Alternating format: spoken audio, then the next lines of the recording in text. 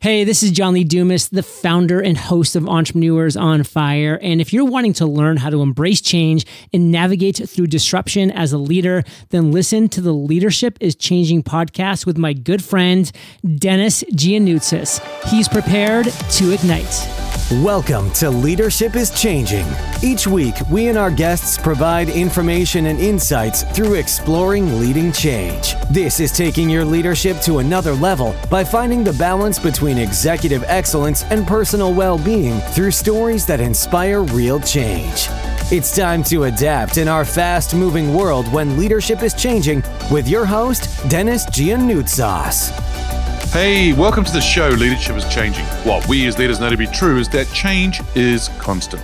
Leaders everywhere confront similar obstacles because people are people, but everywhere you go, leaders are overwhelmed, disrupted, and under pressure. They run from email to email, meeting to meeting. Many leaders are not changing quick enough, which means they run the risk of becoming irrelevant and being left behind.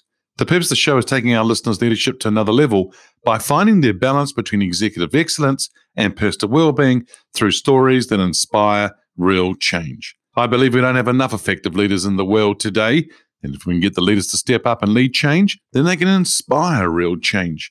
Hey listeners, it's now time to adapt in our fast-moving world, and I want to welcome you to today's session. This is a mashup, and I've been asking the question around, who is your favorite leader and why? Now, this person can be alive or from history. And before we go any further, team, I just wanted to say to you that if you haven't already checked out the Facebook group or the LinkedIn page, go ahead and do that. We would love to see you on those platforms. Of course, it's called Leadership is Changing, and we'd love to see you do that. Hey, share this episode with 3 other people. Love you to get that out to people, which is all great. Hey, when I did these recordings that I'm about to share with you, it was just about the time whereby we had been into lockdown for probably just over a month, month and a half, 2 months. And so what we found is that a lot of countries were in that lockdown period. But, it's just wonderful to be able to share this information with you, bits of it, parts of it as well. And this is what the mashup's about. But what we know is that a lot of countries are going back into lockdown again. And a lot of countries are finding that they're in and out, what we call the yo-yo effect, in and out of lockdowns, and we're seeing numbers increasing and so forth. And so, team, I know from a mental health perspective, for a lot of people that I'm working with, they're finding it quite difficult at the moment, having to work from their apartments, their houses and so forth, and it's just getting very tiring for them. A lot of them are physically, mentally, and emotionally tired. And this is what I'm saying to them, that they need to get some positivity and some time out if they can, away from where they are. If they can go for walks and do or run and things like that, that's good. But get some positivity into you as well, because there's a lot of doom and gloom that we're hearing because of these cases and other things and people dying, which is really, really sad to see. But the thing here is, what can we do in the way of getting some positivity around them? And I'm encouraging them to listen to podcasts, and in particular this podcast, because there are some great things being shared by various leaders, some great positivity, some great learnings, and able to take things and move forward. All right, I've got 2 guests for you today. Really, really cool. One in particular is a guy called James Rosebrough, and James was working with President Ronald Reagan many years ago.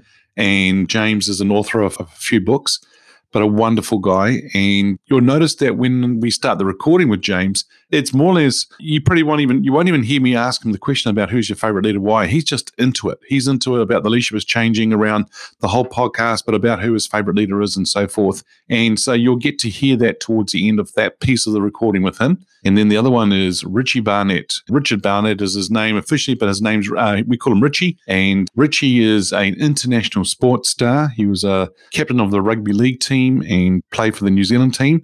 And a great guy. So he's into business and that nowadays, which is brilliant. And he shares his experiences on the field and off the field as a leader, but also sharing who his favorite leader is and why. So team, what I'm going to encourage you to do is take notes, some wonderful things that both these people are sharing with you or with us. And I'm going to encourage you to take those notes. So sit back, relax, and enjoy the mashup. Richie, here's a question for you, and that is, who's your favorite leader? Now, that person could be alive or could be from history. Who's your favorite leader and why? Crikey, and I haven't even seen these questions either, so it's not premeditated. I'd have to say Tony Robbins is my absolute influencer. I'll listen to him every day. Why? Because he understands people the most. He's able to turn the dial, and there's a hidden force in everybody. We're not attaching it in the right way. We're not influencing people and influencing ourselves, because we've got the ability to access that very thing, but we just don't know how to do it, Dennis, But we're learning from paper. We're hearing things, but we're not getting that essence of drive, that emotional drive that's in us that we've all got. We just don't know how to access it.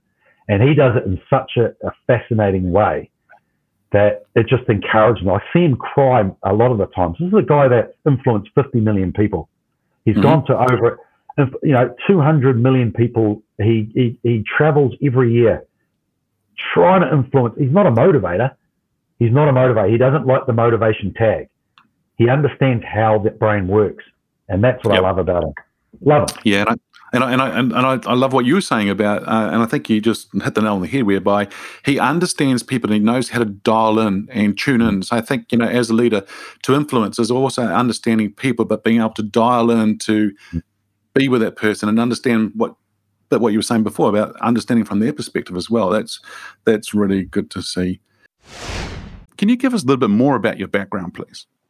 I can, but I have to start by saying how fascinated I am by your subject and the show that you do. I think it's so important because I think there are two constants that are with us now with regard to leadership. And one is that we have complete disruption that is not going to disappear. And disruption is something that I view as positive. I thrive on disruption, but a lot of people don't. Some leaders can use disruption actually in a negative way. I've worked for and I've had clients, for example, that run their companies by making disruption the rule of the day in order to control people. That's the negative use and employment of disruption. I've seen people who use disruption to create growth, which is tremendously important. The second phenomenon that we have today is we have this tremendous leadership gap.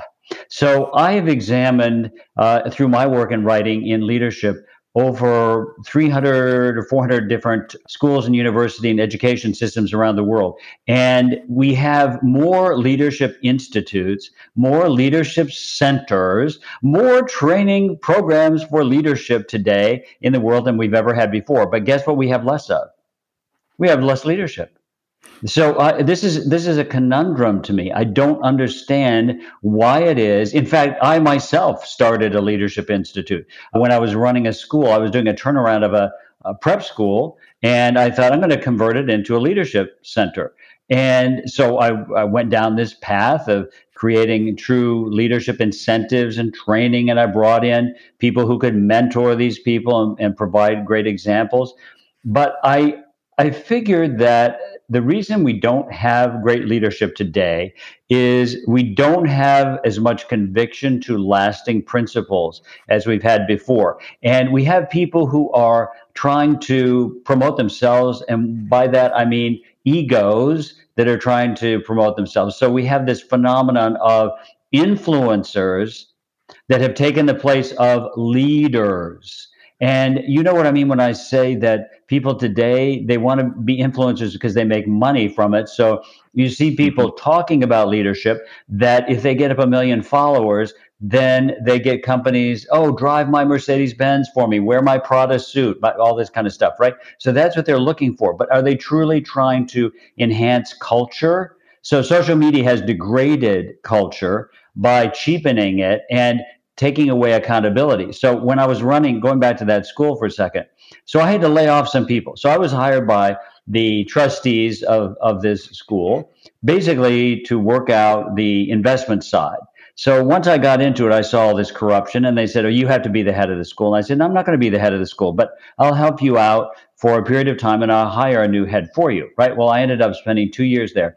And I saw that the lack of conviction and commitment to morals, and I'm not talking about sexual mores, but I'm talking about honesty, integrity. These are things that are the bedrock, basically, that leaders in the past have used to speak from. So today, I just saw this replacement of, and this is really at all ages and all groups today, replacement of leadership with ego. So you asked me that. I'm sorry that I interjected that little coda there, or the opposite of a coda, that little intro there, but you really got me turned on to leadership there. But I'll tell you about the first job I ever had and a leader that I worked for and how he was transformed. So I went to work for the family office and founder of General Motors. No slouch, right? So this was his foundation. And the third week that I was there, I was sitting at my desk and I heard machine gun fire through the front doors of our office, these plate glass front doors. So they were crashed, cracking glass everywhere. We didn't even know the word terrorist at the time, but we grabbed our phones and dove under our desks, right? So these were 6 ski mask gunmen who were there to not take us hostage because we were valueless, but they wanted to take hostage the son of the wealth creator. So he got thrown into a room-sized safe. Today, kids wouldn't know what a room-sized safe is, but it's a room with a big door on it, and you turn the lock, and you protect it. So he was thrown in there, right? So this is what happened. So after 5 hours, we were led down the fire escape by the SWAT team who got rid of the terrorists. And there was no loss of life. The terrorists were arrested. But this is what happened. So that man, he was thrown into this room-sized safe. He was obviously terrorized, right? So when he came out, he emerged as a new person. This is what happened. This was a man who was a son of great wealth. He was a wonderful person, and he was a personal friend of mine and my family. And he was, he was an upstanding citizen, but he lacked fire. He lacked leadership ability, and he lacked any kind of passion in his life, I think because he was a son of wealth, and he didn't really have to go out and change the world to make money, right? His father did that. His father created the automobile, right? So he becomes a brand new person.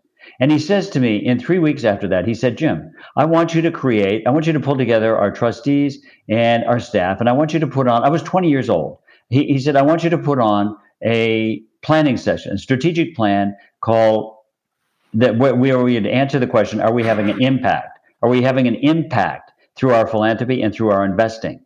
So I had to develop algorithms that would show us whether every dollar we were spending in both of those categories was having a desirable impact and what that impact should be. That is, are we moving the needle in terms of improving public housing? Are we moving the needle in terms of making enough money by our investments to satisfy the cash requirements of the family, but also the things that we should be focused on? So it was an enormous project. This man, for the rest of his life, and he had 30 more years after that, he became vibrant. He was turned on to life. He was a completely changed person. And I wrote an article about this several years ago, and I didn't want to be presumptuous just taking my view of this gentleman. So I wrote, I sent the article to one of his daughters, or his daughter, and I said, would you corroborate this? Because today you can be challenged with all kinds of people saying, well, you were lying, you weren't telling, all this kind of stuff, right? So she said, absolutely, I saw this change take place in my father as well. So what I'm bringing out here is that the extreme adversity, the man must have been scared out of we were scared to death. He must have been scared out of his wits, right? So a lot of times, and this is what we have taking place, I was a speaker at a group yesterday morning about what we have going on in this country in terms of race and what we have in terms of Black Lives Matter and all this sort of thing. And so there was a tremendous discussion about, can you affect change without disruption? Well, usually not. You know why? Because people don't change. Typically, they don't change unless they're in pain. And even when they're in pain, they rarely change. And this is something that is, I think, fundamental to leadership training is to, in my new book, I talk about that the voice you speak with, the words you speak, are rarely heard by the listener the way you think you're speaking them. So if I was to say to you, Dennis, hey, let's grab a beer after work, you might think, oh, Jim is saying to me, someday, let's grab a beer after work. Whereas I may be saying, today, let's grab. So that's a simplistic example, right? Yeah. But rarely are your words or your actions taken the way you intend them to be. And that's largely because we don't have much capacity in terms of understanding and feeling the pain of other people.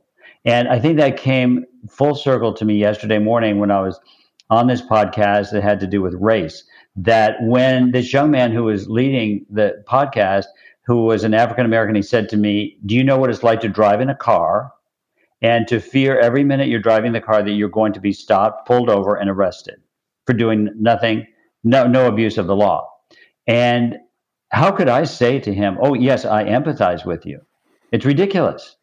And, the ability, I think, as a leader to not only communicate effectively, but to lead has so much to do with your ability to understand the people you are leading and what their pain is and where their hurt is and what their challenges are and what they're really asking for.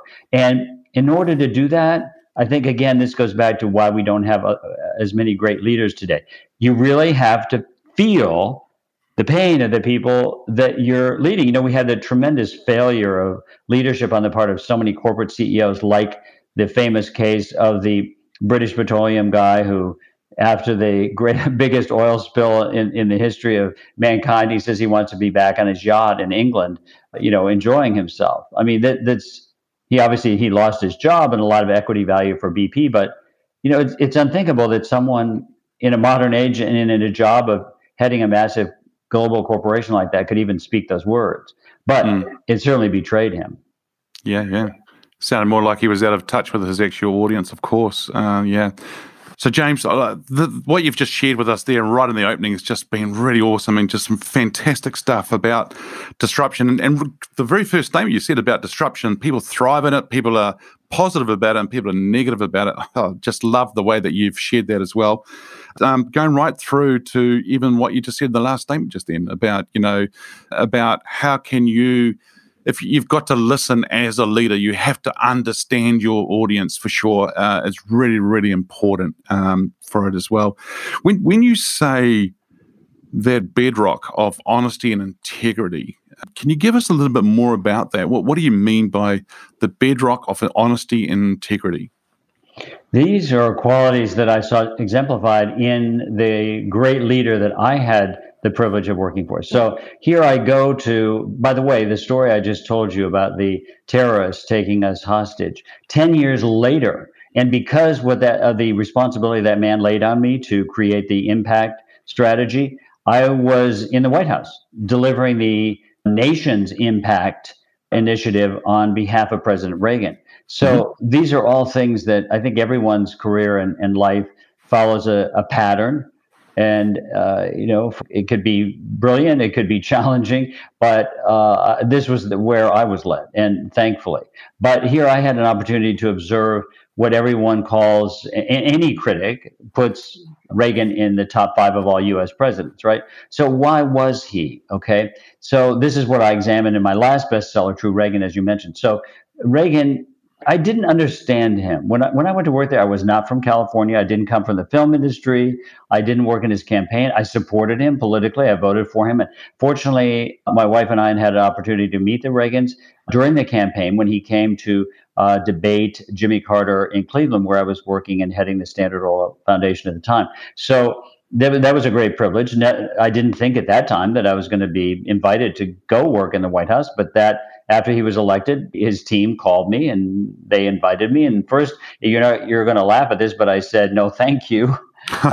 Inconceivable, right? But I liked my job and everything. So I slept on it, right? So after 24 hours, I called them back and I said, hey, I reconsider that, take back that no? And so sure, I said, well, what do you want me to do? And they said, well, we don't know. And I said, well, I have to have a job to, quit my current job, right? And they were like, yeah, well, you have a job. And I said, well, what is it going to be? And they said, you pick.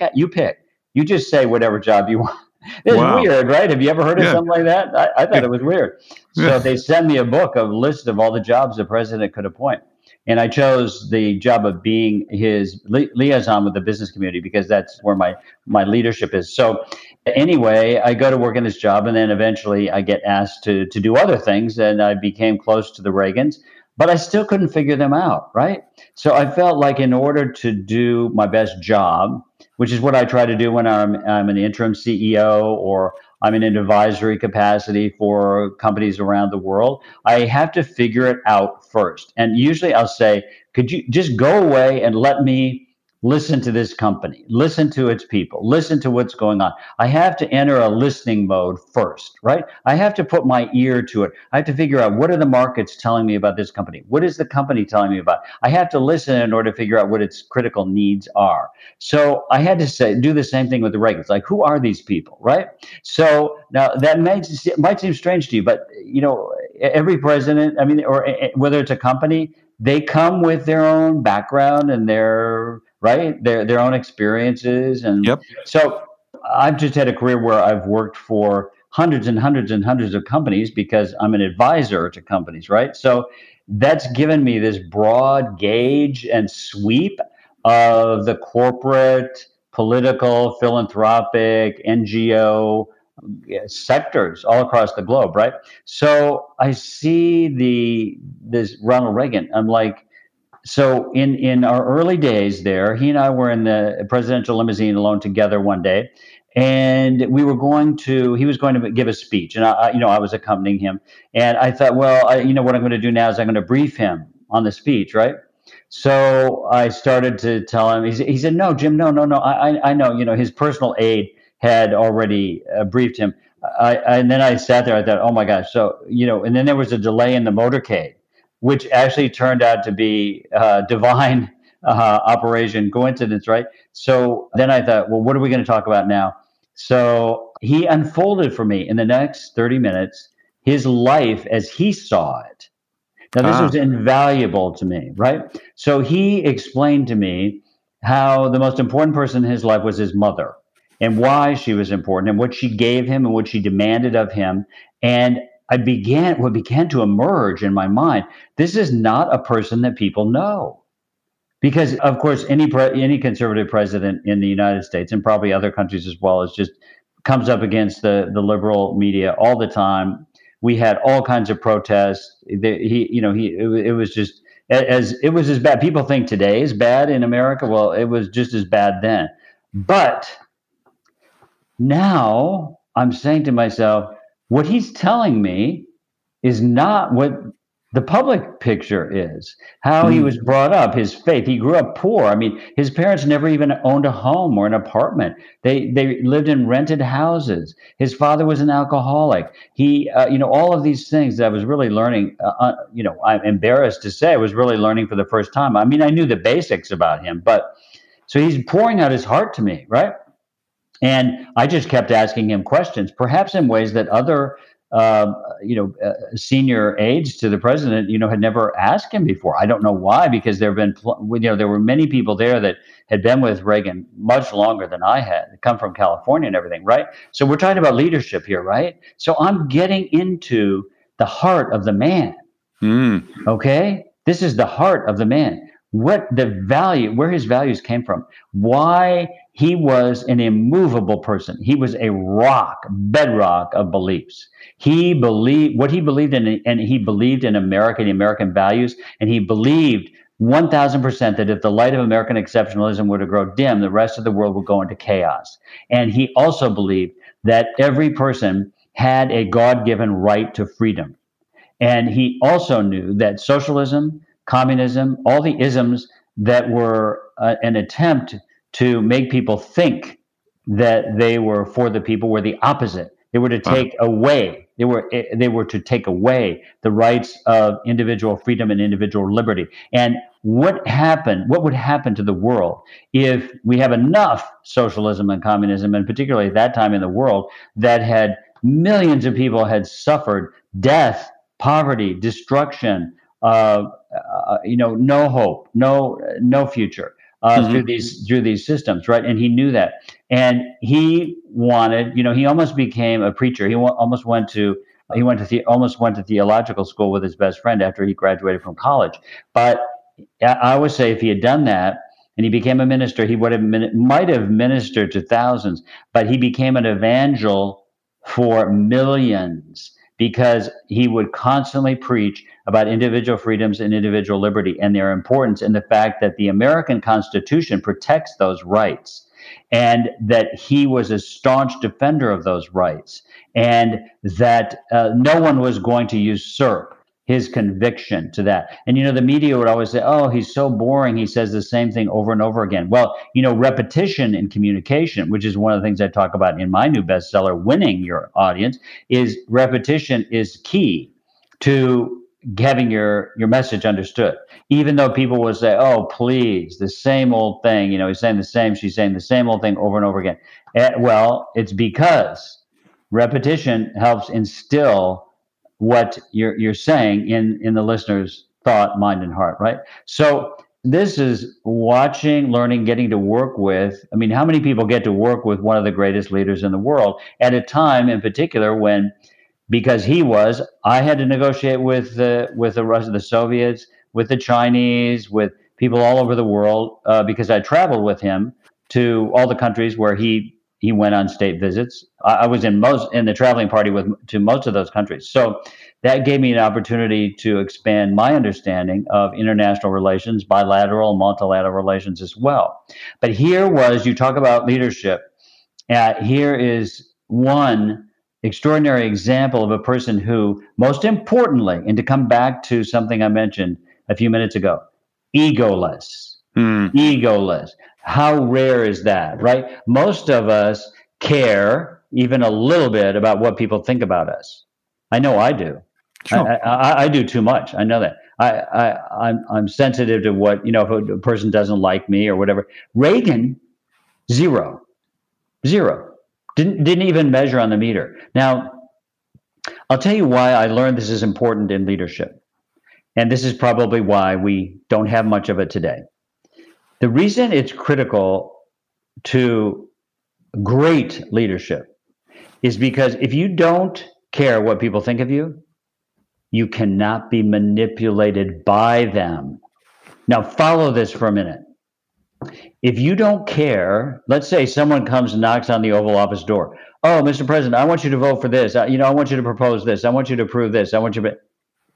But you don't want it. And then they say, well, I'll promise you 1 million votes if you, or I'll contribute to your campaign or blah, blah, blah, blah, blah. Reagan, a lot of presidents would be, and we have some people right in the room, so to speak, right now, who had egos. Most of us do, but had egos, and they were susceptible to that. Reagan was this unusual person. He didn't care what you thought of him. So he was immune from your control of his thought or his actions. Right. So you saw Reagan, he leaves office after 8 years, the exact same person as he entered. Now that's another rare thing. Most people, let's say they're coming in to be I remember I was having lunch with a friend of mine who was just moved as CEO, one position to another company. And I said, I really think this time you should get rid of the company plane because it doesn't look good, whatever. And he basically paid the bill, stood up and left, and I never talked to him again. So he didn't, hey, I like to travel on private aviation as well. Don't get me wrong. But I was just saying that obviously that was kind of the opposite of Reagan. But you have this ability to see things unfettered by the way people want you to see them. Right. So if you're in a position of leadership, and let's just take the Oval Office for a minute. People are lined up all day and night to talk to you, to get you to change your views, to accept what they think. Reagan was immovable. He was, and people would say he's stubborn. He won't change his mind. People would have to go around his back. They get people fired. His wife went around his back. Get people fired, get people hired, and because they couldn't find another way to influence him because he had no ego. Now you contrast that with Margaret Thatcher. So Thatcher, who I had the extraordinary opportunity of meeting her any number of times. And I remember early on in the relationship between Reagan and Thatcher, I was at a luncheon at number 10 Downing Street with the president. And she had to get up and leave because she said, I'm sorry, Mr. President, you have to leave, stay and enjoy your dessert or whatever. And she said, I have to go over to House of Commons for questions. And so I happened to just be. It's very, very different, the PM's office there than the White House. So she didn't have an aide, she didn't have anyone with her. She's like walking down the front steps there inside at number 10. And so I was leaving the same time. So I walked down the stairs. She's just talking to me like, Jim, what do you think of this? What do you think? She's in regard to the bottom, and she's looking out the door, and she said, gee, you think I need to get a car to go over to House of Commons. And I'm like, what? Yeah. When the American president moves, every single step is calculated. Right. The limousine moves exactly in step with his steps, and the door opens precisely at the millisecond that you know what I mean? Everything is choreographed, right? So I see her. So then, okay, let's fast forward like 10 years later. I remember after I left the White House, I went to, or even 8 years later, I was invited in London to go to one of her, in her party, Prime Minister's party, to go to where she was, because she had to stand for re-election, to go to her constituency, right? I mean, this lady had, unfortunately, she began to believe in her own greatness. Mm-hmm. And that was her downfall. Right. So don't you think that kind of sums it up? Yeah. If you look at the egoless Reagan, and you look at Thatcher, who did magnificent things for the UK and for her country, for her country and for the world. I mean, I had endless respect for her, but her power and her influence was eclipsed by the fact that she had this ego. In the end, she believed in her greatness, and I think it's kind of a contrast, because I had many opportunities to spend time with the Queen as well, and you look at these two women, and it got to be a stark contrast, because Thatcher obviously had a high sense of her self-importance, and the Queen is the most important person, probably. I mean, I always say the American president's the most important job in the world at any given time with any occupant. I think the Queen, people will say, well, she doesn't really have any political power, but she's the only human being on the face of the planet who's actually read intelligence reports for 65 freaking years. Amazing. She knows more about the history of the world than any other living person. So, but anyway, I'll stop there. James, I think, what you shared before was about listen to the company and the people and the egoless side of things as well, and not being able to be manipulated, but you as a leader doing what you need to do. It's really amazing. And you can see that being played out as we see leaders around the world. So I think, what you said as well, the heart of the man, or the heart of a person as a leader is to get and understand what their values are. And, what Reagan shared with you and about his mother and so forth, I think a lot of people, they tend to not be interested in the person, and they sort of want to just get on and get what they want done. And I think it's so important to know what people are thinking, which is really cool. So, Jim, I've got a question here for you, because I think you've probably covered my first question, which is around who is your favorite leader and why. And maybe Reagan is that person, unless you have somebody else who's a favorite leader of yours, alive or from history. Do you have us another one, or was Reagan that favorite person? I'll give you just one very quick example of a contemporary leader that I have extraordinary respect for, and his name is Jake Wood. And he went many voluntary duty assignments to Afghanistan. He endured many broken limbs, near-death experiences. An absolutely heroic person. He comes back and he sees that the suicide rate, right, among military is so high. He's perplexed by this. He's saddened by it, and he gets the idea that, well, people are in the military, they feel a purpose to their life. All of a sudden, they come back, they have no purpose. They have no team. Maybe they're getting an hourly job or something. This is tragic. So he starts something called Team Rubicon.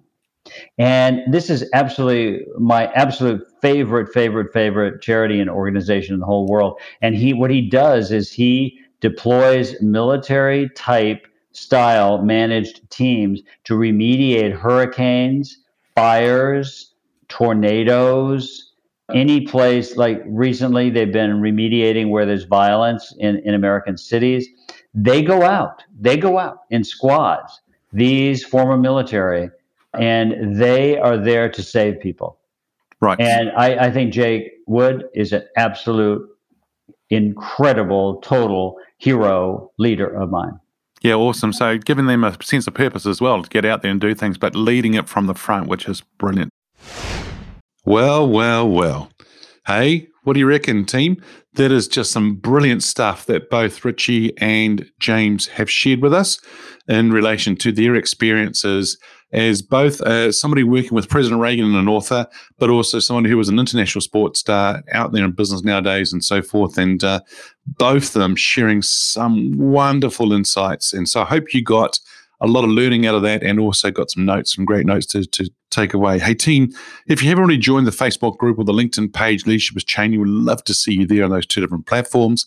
And the other thing, too, is please go ahead and share this with 3 other people so then they're actually getting to experience these kind of things that we're sharing with our guests, which is wonderful. Hey, listeners, what we as leaders know to be true is that change is constant. Change is incredibly scary, especially with the unknown and the unfamiliar territory. It's time to adapt in our fast-moving world when leadership is changing. Hey, look out for the episodes as they've been released. Download them, have a listen, put a review and a rating. We would love you to put a review and a rating because it really helps the show itself. Hey, if there's any feedback you'd like to give me about the show, or if there is a question you have for my guests as I interview them, or a question for the Ask Dennis Freestyle episode that happens once a week, feel free to send me an email, dennis@leadingchangepartners.com.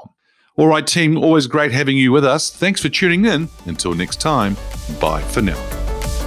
Thank you for listening to this episode of Leadership is Changing with your host, Dennis Giannoutsas. Each week, we and our guests provide information and insights through exploring leading change, inspiring executives and leaders to adapt and lead a bigger game in a fast-moving world.